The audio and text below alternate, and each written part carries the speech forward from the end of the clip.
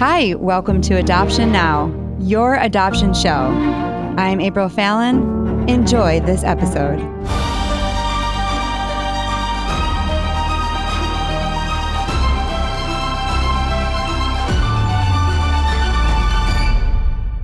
Hey, everybody. Welcome to Adoption Now. I'm your host, April Fallon. Hey, if you're new to Adoption Now podcast, we share real adoption stories told from real people. Adoption Now gives a voice to the adoptee, birth parent, and adoptive parent. Our mission is to help our listeners understand and adopt the whole entire story. Sharing real stories means we also share the joys and challenges of adoption, the love and the loss. And of course, I am passionate about adoption because I am the adoptive mother of 4 beautiful children. We told our stories at the beginning of season 1, and we even adopted our daughter, I think, while we were recording it's season 2. So it was like adoption in real time. It was crazy. It was exciting. And a lot of our listeners could connect to the story because we were actually going through it. I mean, I don't know if some of you listeners can remember, but there was like an episode where it was like, we're getting the baby. And then the next episode it was like, we're not getting the baby. And it was this roller coaster ride that we all go on to some degree. And it just grew the community. And it was awesome to be able to share our journey so publicly. And now she's 5 years old and in kindergarten, if you can believe that. But I'm excited today to share another perspective from an adoptee. Our guest is actually in studio, and he is Native American. Christian has a love for adoption and just really overall a love for life. He and his wife have 2 daughters, and he has been waiting for almost 2 years to be on the show. Christian Markey, welcome to the show. Thank you so much for having me. I appreciate you. Can you believe this?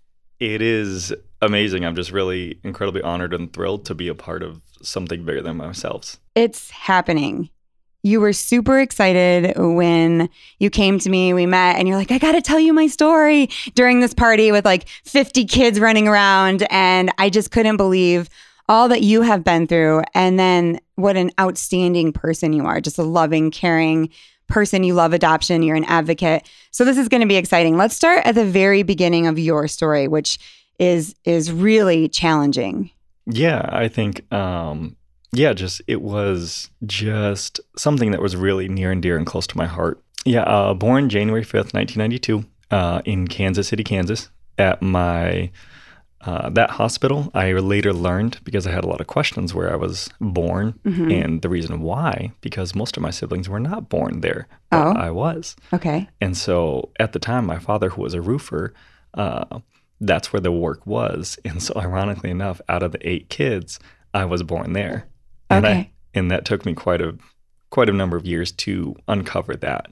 Okay, so you're one of 8 children. Where are 8 you in children. that I lineup? have 2 younger sisters. Okay. Mm-hmm. Wow. And so your family was Native American. Wait, but something about Medicine Man. Yes. Is your dad part of? So kind of my dad's dad was, not involved in, but a little bit more tied into the being a medicine man, which explains a lot of, I think, just spiritual aspects that I keep in my life now, and that really just helps me not only stay grounded within the chaos of the world, but also being Native American and honoring my ancestors, but also living in the 21st century as well, too. Mm-hmm. Okay, so 8 children, you're all living in one place. What happened? Yes, so we actually kind of bounced around. We were in South Dakota. We were in Minneapolis for quite a bit. And before I eventually met my adopted mother, we were living in Yankton, South Dakota. And there were 8 of us in a kind of faded green trailer that was lifted about 6 feet off the ground. And we lived in that. And those were some of my first memories, both good and bad, that I had of all of us being together. And then what happened? How did CPS come in? Yeah, so we actually went through her name was Sister Ann, and she was very close with our family and my mom specifically. And she was looking after us and, would bring us to the church at the time to not only get meals, but also just make sure that we were taken care of, because both my parents were alcoholics and suffered from the alcoholism. And they had the problem, but they didn't seek the solution until it eventually just overtook both of them. Yeah. So. And were all of you removed? The only 3 who were removed from that house at that time was my 2 younger sisters and I. My mom and her sister she described it as a calling.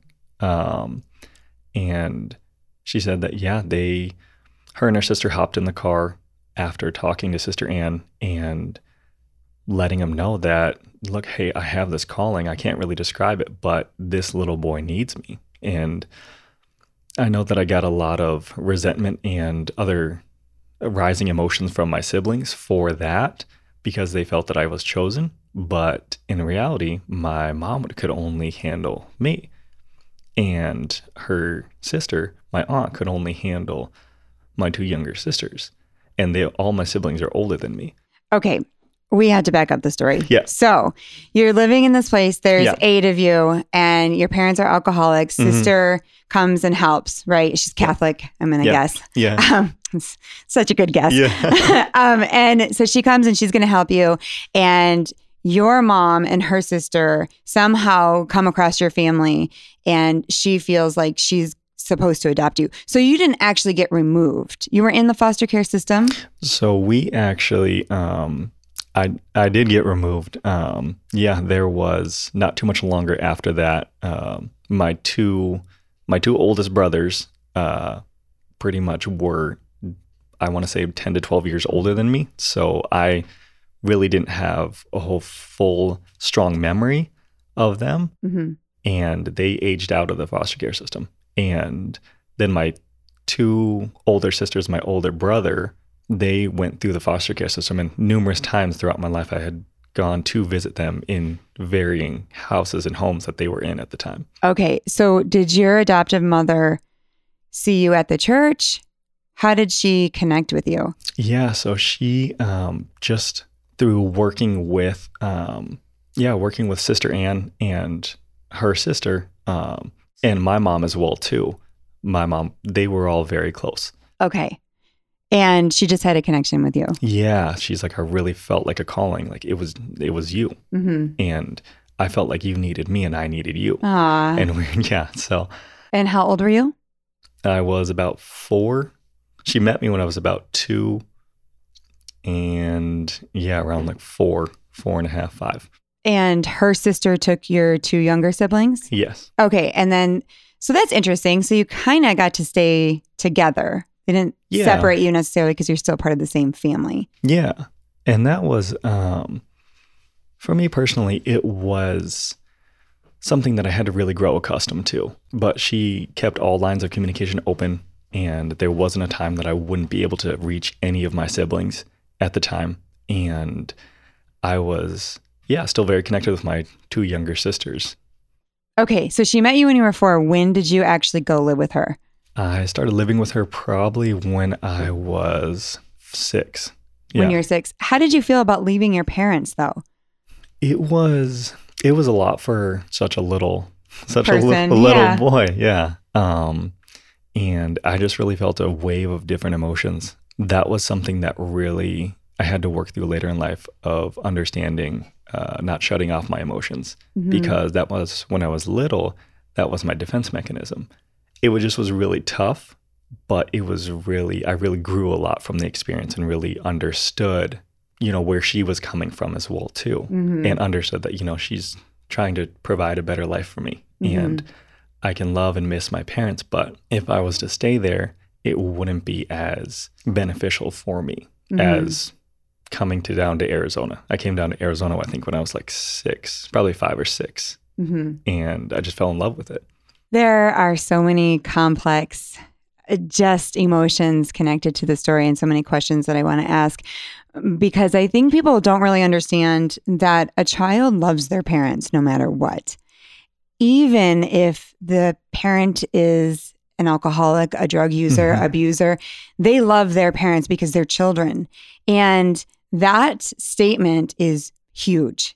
Because a lot of times us as adults, we think, oh, they're going to be so happy to come with me because I'm rescuing them. And it's not quite that cut and dry, right? You're leaving people that you really love and you want them to do the right thing and to parent you, but they're not going to do that. And so you go with this woman, but you feel connected to her you love her.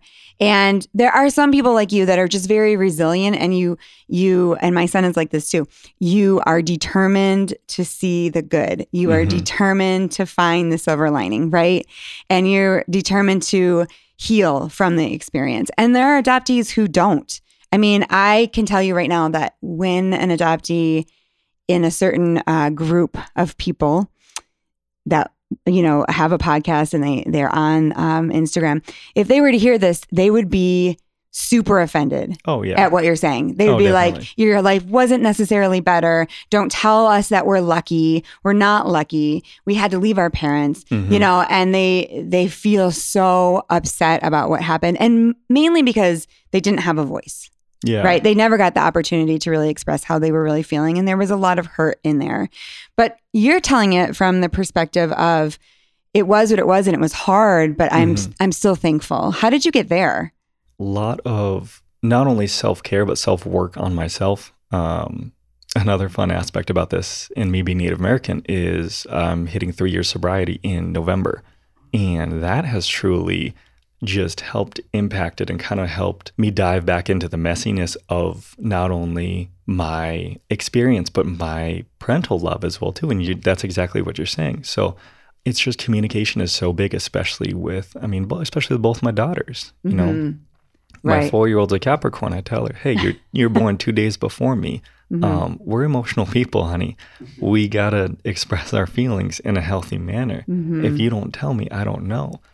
And that's the same thing with having survived and having gone through this, but coming out on this other side better, stronger, and more loving instead of holding on to a hot coal and expecting it not to burn myself. And it's like, I just, in my own time and effort and love and resiliency, looking back on it, saying, yeah, at that moment, at that time and situation, my mom did what she needed to do. And I still have all the love in the world for both my deceased parents. There's no animosity.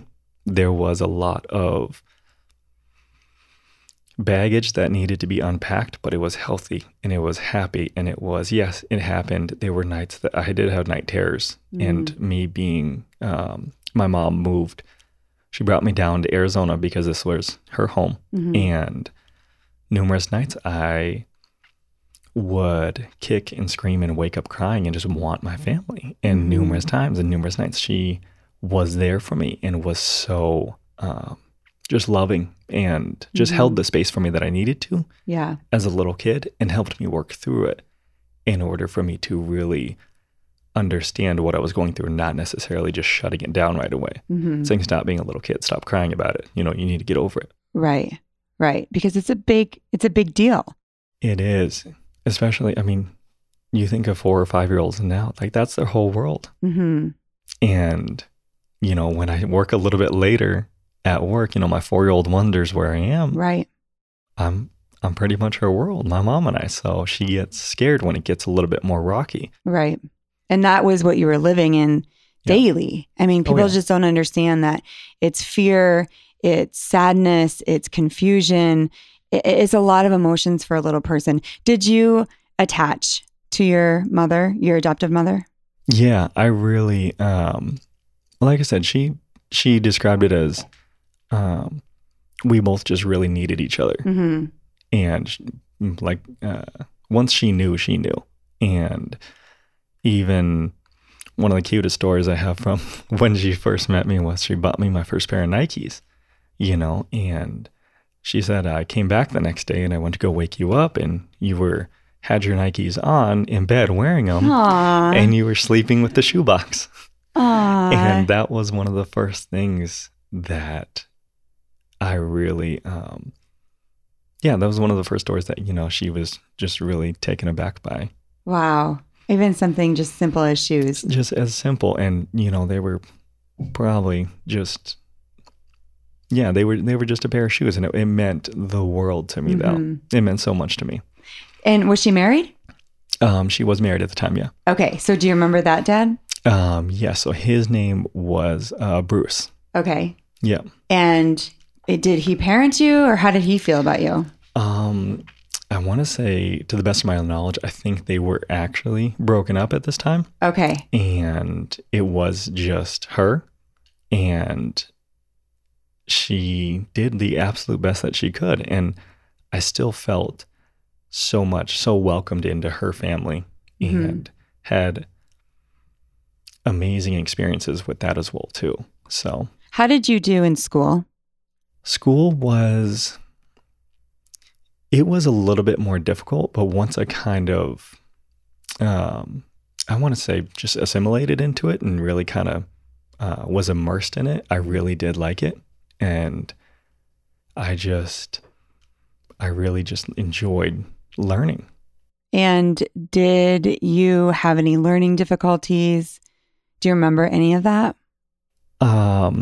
Learning difficulties, not as much. I was very clumsy. That was one thing that my mom had to work on with me, was just kind of eye-hand coordination, because I used to fall down a lot as a kid. Really? Yeah. And I have... So you weren't playing sports? Yeah. Well, yes. So it was something that that I loved, being outside and doing stuff, but I would just fall down. And in the best way possible, my mom helped me to not only overcome it, but understand that I needed to really pay attention to what I was doing, and, look where I was going. So I move with the purpose and a direction, and not just, like being self-aware, yeah, right? Yep. And maybe just that like, this is where my body is going. I have to look. I have a child like this. We're always like, look, and we call her the bobblehead. I'm like, look where you're going. And she's still looking at me and walking. I'm like, no, look in front of you. Don't look at me. And we teach her to stop and be aware of your surroundings and, slow down. What do you need? And that kind of reduces the clumsiness as well, is that she's more self-aware. When did you start drinking? So this was, first of all, great question. Something that I was taught the facade of what alcohol is, for me and for Native Americans. And I wasn't truly, exposed to it until about 2 weeks before I was 21. And that's when, my, birth father, Tim Brandt, passed away. And I started drinking, and nobody told me that alcohol was going to taste that good, because they have the mixed drinks. They have, it's not going to be this, this skull chalice with bubbling liquid, right? And, and all the ways it's going to ruin your life on the side. It's not like that at all. Well, you didn't watch Pinocchio. Yeah. The new one just came out, and it really depicts it as like, if you drink this, kids, you will turn into a donkey. Yeah. See? See, you missed that. I scooted right over that. Yeah. Well, and that's the thing, is that you never know what's going to happen. Some kids try it and they're like, whatever. And then some are like, this is it. Oh yeah, and it was fun until it wasn't, and then it just became so toxic and bad for me that I just really needed, a change needed to happen, and reconnecting with my higher power, understanding the way that I was going at that moment in time, why I was going to end up 6 feet under or in prison for life, and just reaching out and surrounding myself with the right people. It was lonely at first, because you get sober and you have no friends. All of a sudden, all your friends. I was your friend because I was buying you drinks at the bar. Right. I was buying everybody and their friends drinks at the bar. So of course everybody loved me. But once I took that away and I really had to break it down, that's when my wife now just really stood by me, and shout out to her for being as beautiful and as amazing as she is, and strong and resilient, but helping be there in some of my darkest times. Mm-hmm. And what about your birth father dying do you think triggered this grief? It was anger, Mm-hmm. a lot of anger. I just had suppressed that defense mechanism that I told you about earlier. I just was really angry because I think I was about 10 or 11 and I asked myself, why do my parents love drinking more than me? Mm. And in reality, it, as heartbreaking as that was for, 11 or 12-year-old to ask, the question needed to be asked. And only later in life would I learn that, they had the problem but didn't seek a solution. Mm-hmm. They didn't want to be helped, and that wasn't my fault. And Right. I took responsibility for that for a number of years. Mm. You know what? This is so deep and interesting because as a mother, as an Mhm. adoptive mother, Yeah. you think if I just love them enough, if I give them Nike shoes, if I Yeah. do the thing, we can skip over that. We can avoid all of that. Oh, yeah. And the truth is, without creating this space to talk, or you don't even know what is sleeping in there, right? With the sleeping Oh, no. giant. Yep. And then all of a sudden something happens and you're surprised. You're really surprised. Like, wait, you were angry all this time, but Yeah. I thought we were having fun. And that's the complexity of an adoptee, is that there is also this biological side. There's also this painful side, even though you do love your mom and she is amazing. Oh, and, yeah. she wasn't able to take that part away. And I think that that's really important for adoptive parents to understand, is that no matter how much you love your child, and just even biological parents, Mhm. you can't take it all away. Your love can't heal everything. And there are times when it will come up, the Mhm. anger or the confusion. I mean, what advice do you have for adoptees listening to this? Definitely for adoptees listening to us, one, you're not alone. And I think a lot of people forget that is we're humans. We are emotional beings and we share experiences. We bond through these shared experiences. And, the people who I have by my side today I would have never guessed in a million years that they would be the people by my side. But and my circle is a lot smaller, but it's a lot stronger, more loving, more attentive, and my girls and my wife are included in that as well too. So one, you're definitely not alone. Two, there are others out here, and like I said, we support each other through love, acceptance. And I was actually talking about this with my wife the other day, and my best friend is like, just loving him and her the way they needed to be loved, not how I thought they needed to be loved. Mm-hmm. And to kind of elaborate on what you said as well too, I think I was 17 and I wrote a suicide note.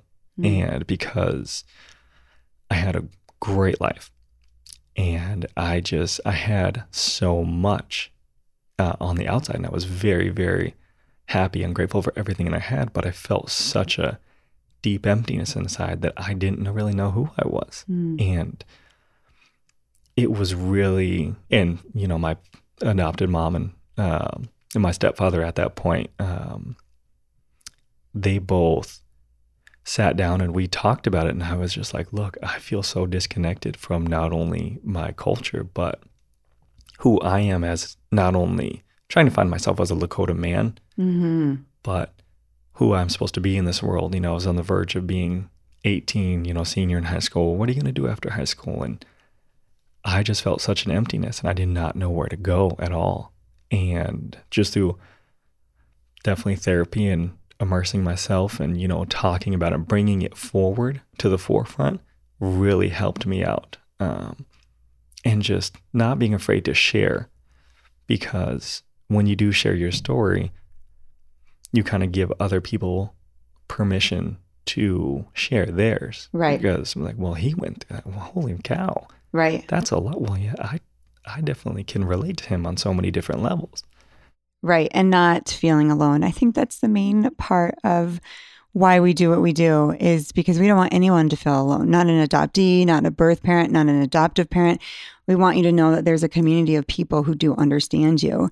And there's always somebody who's a couple of steps ahead, right? Oh, and yeah. so you are representing that right? Because you're ahead, you've kind of processed all this. But I have listeners that are just starting the process. They're just opening, that can of worms, so to speak. They're just trying to figure out, what hospital was I born in? What, I didn't love everything about my adoptive family, and exploring all those really scary emotions.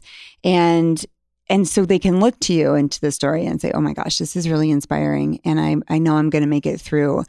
And I'm so glad you didn't kill yourself. Yeah, I definitely am as well too. And just being able to reach out and being able to provide that lifeline of, I do know where you're coming from.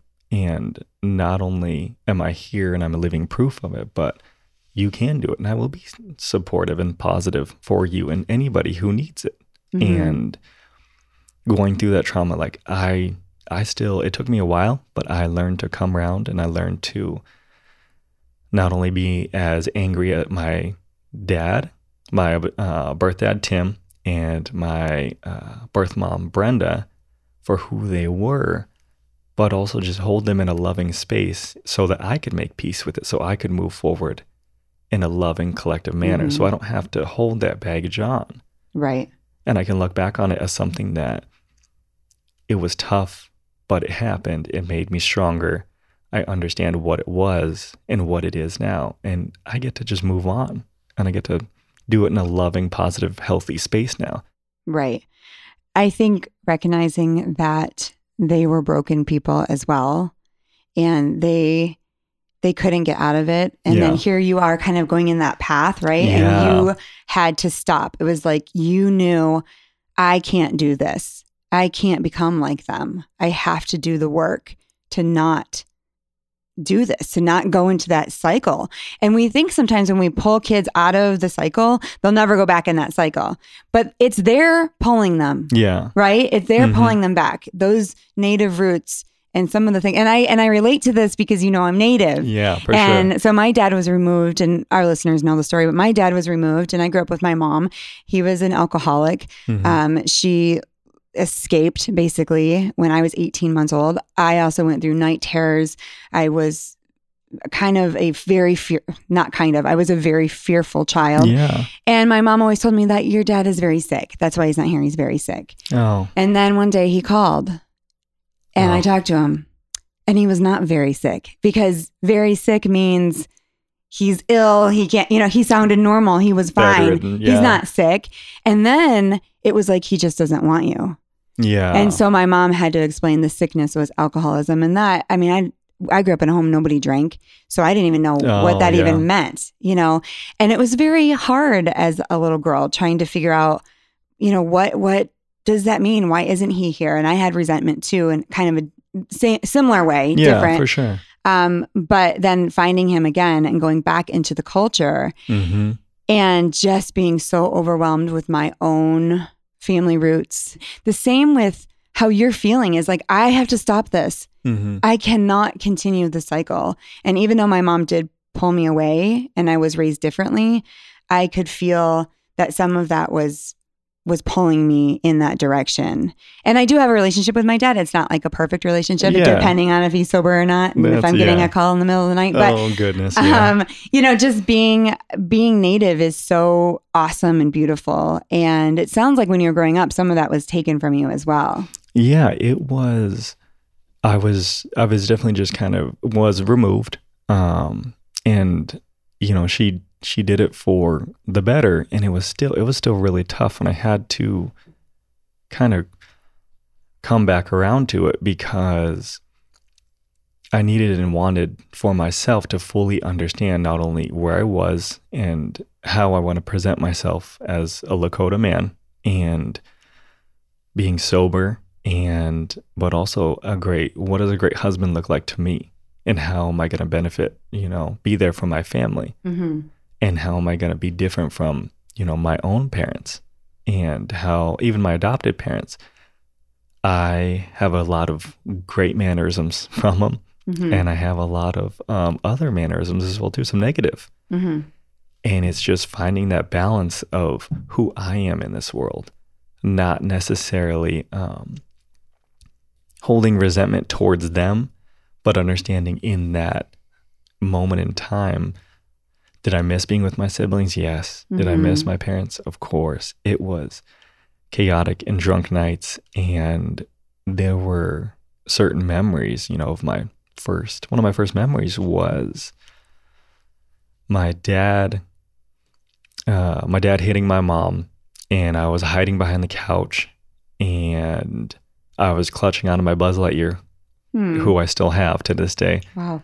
And that was one of my first memories. And then the cops coming in, taking my dad, putting him in the back of a squad car and then driving away. And it was, I thought, that's when that defense mechanism, but that was something for me that really, truly stuck. And so, in my early 20s, I thought, okay, chaos is, I've lived in chaos before. Mm-hmm.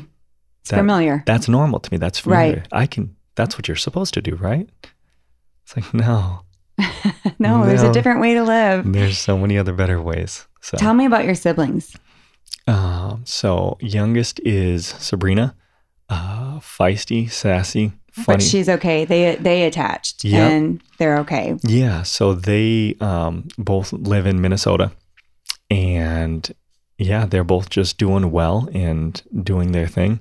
And with my older brother Dalton, who I think he's scheduled to come down in October, him and I actually, I want to say around 22 or 23, I went back to South Dakota for a year because of not only choices that I had made to put myself in tough situations, but I really felt like I needed to connect and go home. Mm-hmm. And so, wow. Yeah. So you went back? So I lost both my jobs that I was working at the time, and I got kicked out of my apartment, and I packed all my stuff in my little car, drove, however many states up to South Dakota, and he let me stay with him for about a good 4 or 5 months. I slept on his couch. What? Yeah. And what was that experience like?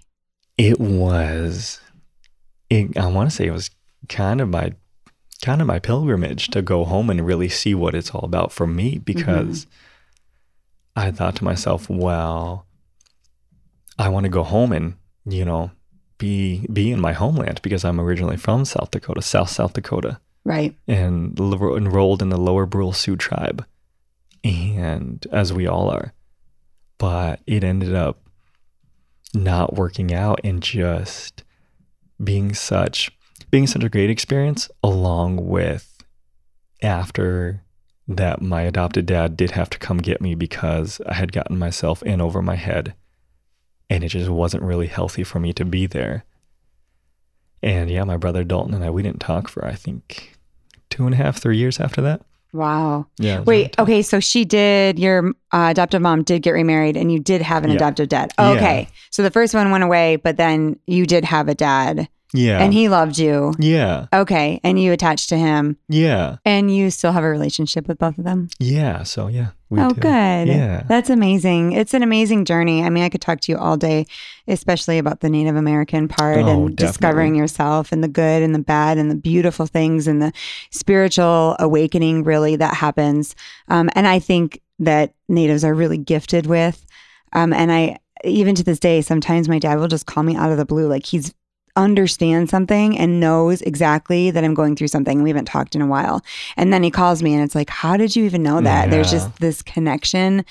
And I think that it's just incredible. And I really could spend the entire podcast on that. But when we end this, I want you to I know you give advice to adoptees, but what's your advice to us adoptive parents raising these sweet kiddos? That is a phenomenal question. Your presence means more than you could know. And I say that with such love and acceptance, and just by holding that space and being there for them and letting them work through emotions and just having healthy outlets as well too, is just such a key thing, because if we say we're fine on top, there's probably something going on inside that will come up or come out later in a more destructive way. And just, it's not always going to be easy, but it's going to be worth it. I still got to try to talk to my wife into adopting. That's right. Yeah. So. Well, your two are little. Yeah. Right now, they're beautiful.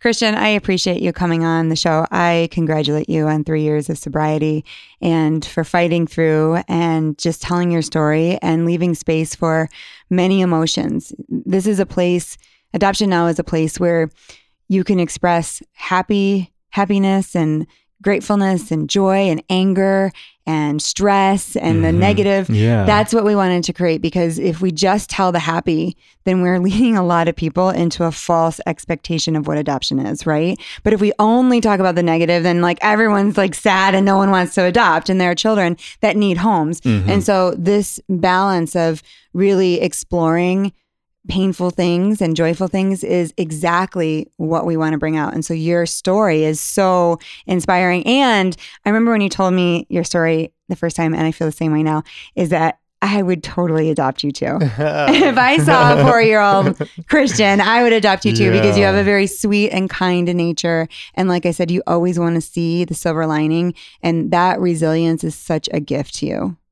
Thank you so much. Yeah, I appreciate, not only the chance to tell my story, but the chance for other adoptees to be able to reach out. And, what you're doing here is absolutely amazing. And it gives me so much hope and light, because I came from such a dark place and such a broken place, but here we are.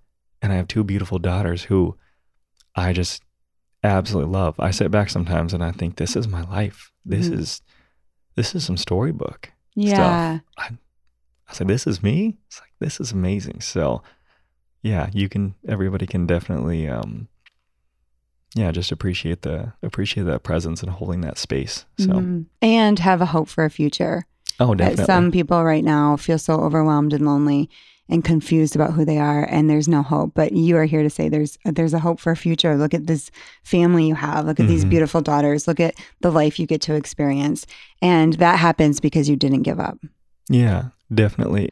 Thank you so much, Christian. Yeah, appreciate you. Thank you. And thank you for listening. If you have an adoption story you'd like to share, please email us at afallon@adoptionnowpodcast.com. We'd love for you to subscribe to our weekly podcast and follow us on social media. Thanks for joining us on Your Adoption Show. See you next episode.